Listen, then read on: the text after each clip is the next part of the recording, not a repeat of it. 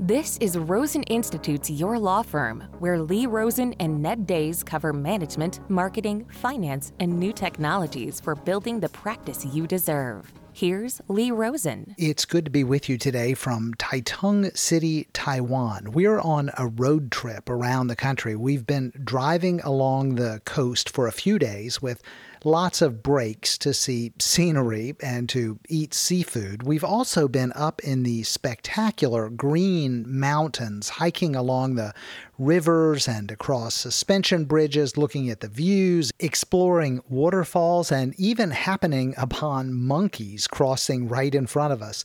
This part of Taiwan is pretty spectacular. It's time for your tech tip. Sometimes you need a quick way to put up a banner or notification on your website. You may need to alert your visitors that they've won a brand new iPhone or that sexy singles in their area are online and ready to chat. Maybe you just need a way to put up a quick message that your office is closed due to inclement weather, or a convenient method for attaching that sign-up form for your email marketing provider. Whether it's something exciting or something boring, there is a very interesting way to leverage a tool you probably already have installed on your site to open up some new possibilities. You likely already have Google Tag Manager running on your website, and if you don't, you should. Tag Manager is a tool that has been around for years now. If you ever fiddled with your website in the olden days, particularly trying to set up and install tracking scripts and pixels for Google Analytics, Facebook, LinkedIn, Reddit, and any other ad tracking platforms, you are likely familiar with the process of trying to find the right file on the server to edit, pasting in the code alongside all of the other tracking scripts, crossing your fingers, saving the file, and then waking up the next day to find that none of your analytics or tracking were working properly because something got messed up in the process. Tag Manager was built to solve this problem. You install one code on your website, the Tag Manager code, and then inside the Tag Manager dashboard, you add and configure all your other tracking scripts, configuring where and when they should fire and how they should behave. There are a lot of more advanced features for tracking behavior in Google Analytics and triggering events off of clicks and video views and advanced goal completions. I'm not going to bore you with a tutorial on Tag Manager, but you should check with your web developer to be sure it's how you're managing tracking scripts on your website. And creating banners or pop-ups or forms in Tag Manager is something you're going to want to have your developer set up too if it's something you decide to do. The tool allows you to insert basically any HTML or JavaScript code that you want, but it's not a page or a form builder. You need to have that code ready to go, and that's likely something you'll want to contract out. But because you can save and edit these additional pieces of code for things like notifications and email sign-up forms, and then leave them inactive until you need them, you can have your web developer put them in place now, and then you or someone on your team can easily turn them on or off as needed. And because they're just blocks of code, you can go further and do things like using Tag Manager to insert email collection pop-ups or info forms for taking data into your CRM. You've probably come across the ability to copy some code in your CRM or email marketing software that places a sign-up form on your website. Those can go in Tag Manager as well. We use this for email signups on some pages of roseninstitute.com. Users click a link to sign up, and that fires an event in Tag Manager that displays a pop-up with the sign-up form that we copied straight out of ActiveCampaign. So the question becomes, why would you bother doing this over adding a plugin to your site that creates banners, or a plugin from your email marketing software that gives you a shortcode for sign-up forms? That's how most people go about this, and there's certainly nothing wrong with that approach. But there are 3 reasons I've started moving some of these non-standard items into Tag Manager. The first is that it's less complexity on our website. It's one less plugin or theme customization that I have to worry about. I'm not stressing that a site or plugin update is going to break something. The second is access. Tag Manager allows you to grant access to anyone you want, kind of like you do with Google Analytics, so you can give access to people you don't necessarily want having access to the website. They can turn on and off these extra messages or notifications or pop-ups as necessary without ever needing to go into the back end of your website. And Tag Manager keeps a history of all changes, so if they turn on or off the wrong thing, you can easily roll back to before the change was made. And the last one might not sound super important, but I have noticed that load times with these elements we've loaded up into Tag Manager are really good. I've had trouble with some banner and pop-up plugins on our WordPress site in the past being slow to load all of their fancy scripts and graphics. Google really wants to make sure that all of their advertising and tracking doodads are up and running as quickly as possible when your page loads. So if I can piggyback off of their infrastructure to load things a little faster, all the better. I'm Ned Days, and that's your tech tip. And now for your moment of concise advice. Lots of lawyers are engaged with social media to attract attention to their law firm. That's great.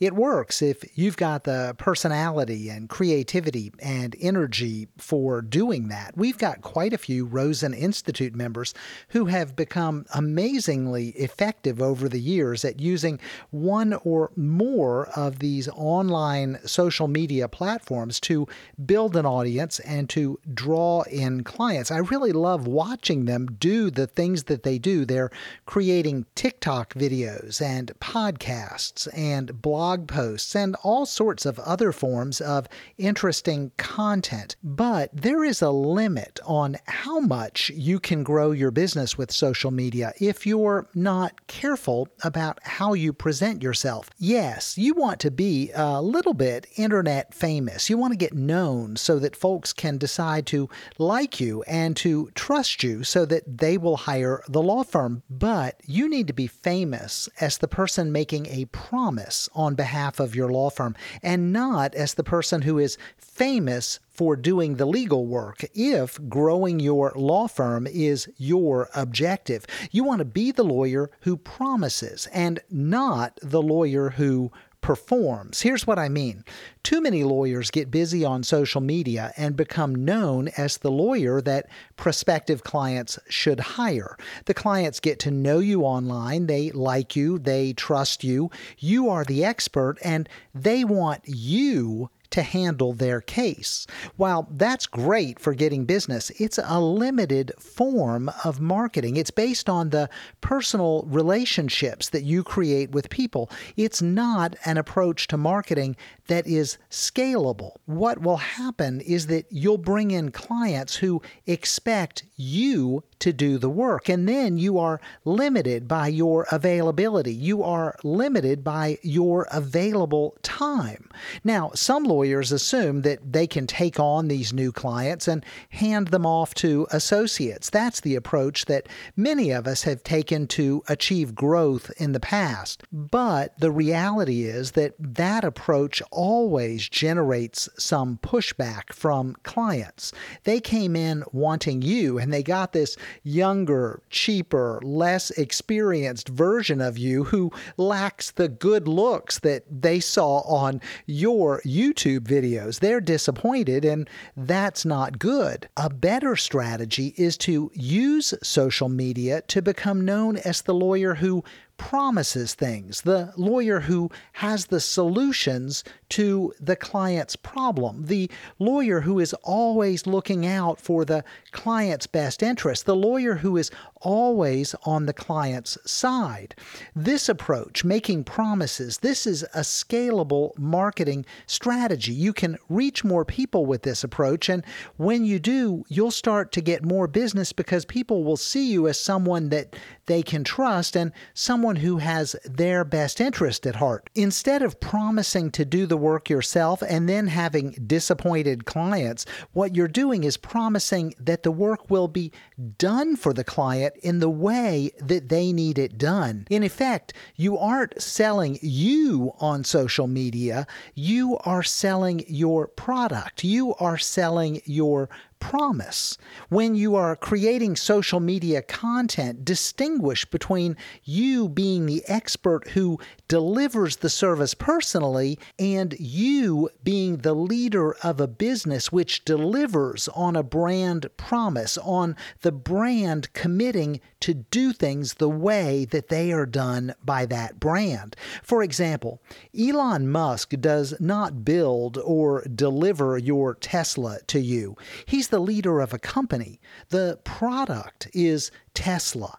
Tim Cook, another example. He does not service your computer needs. He delivers to you an Apple computer for your use. With Elon and Tim, you develop trust in the way that they get the brand to deliver on its promise. You don't expect them to deliver themselves. You expect an excellent product. Now, don't get distracted by the word product. Apple and Tesla, my two examples, they are as much services as they are products. That's the nature of the game today across the spectrum of nearly everything sold. Apples and Teslas and everything else, they are nearly always a combination of product and service and more. Like Apple and Tesla, what you promise and what you deliver is a combination of a product and a service. So there is a product in what you deliver that is very distinct from you, the front person in your social media. You don't want your client demanding you, as the spokesperson, to be the same person who delivers the product personally. What that means is that you're always promoting the way that your business delivers the service. You want to think of the service that you are delivering very much as a mix of service and product. So in my law firm, I wanted to deliver, for example, a Rosen divorce. I didn't want to deliver Lee Rosen doing the divorce. Rosen Law Firm has a way of doing things. Let's call it the Rosen way. Well, that's the promise of the brand. That's what I want to communicate in social media. It's important that you make the distinction in your social media between you and the promise of the brand, or you will forever be in the role of delivering the service personally and having clients object to anyone else delivering that service on behalf of the brand. What's good about your law firm, it's not you. It's the thing that you've built that consistently delivers this service that people want and need. It's the promise of your brand that matters. That's what counts, and that's what you need to communicate in your social media. That promise, the promise of your brand, it's delivered by systems developed to consistently deliver on the promise that you're making. McDonald's is a good example of systems delivering on the promise consistently, but most of us prefer to think of ourselves as something more than McDonald's. We'd rather think of ourselves as Apple or Tesla. But that's why I'm so often talking about systems that deliver on the promise of the brand. The system, the way you do things, it's how you deliver on the promise that you're making when you stand out there on social media, when you stand out there in front and make a promise. So in your social media, you want to be the lawyer who promises and not the lawyer who performs. That's your moment of concise advice.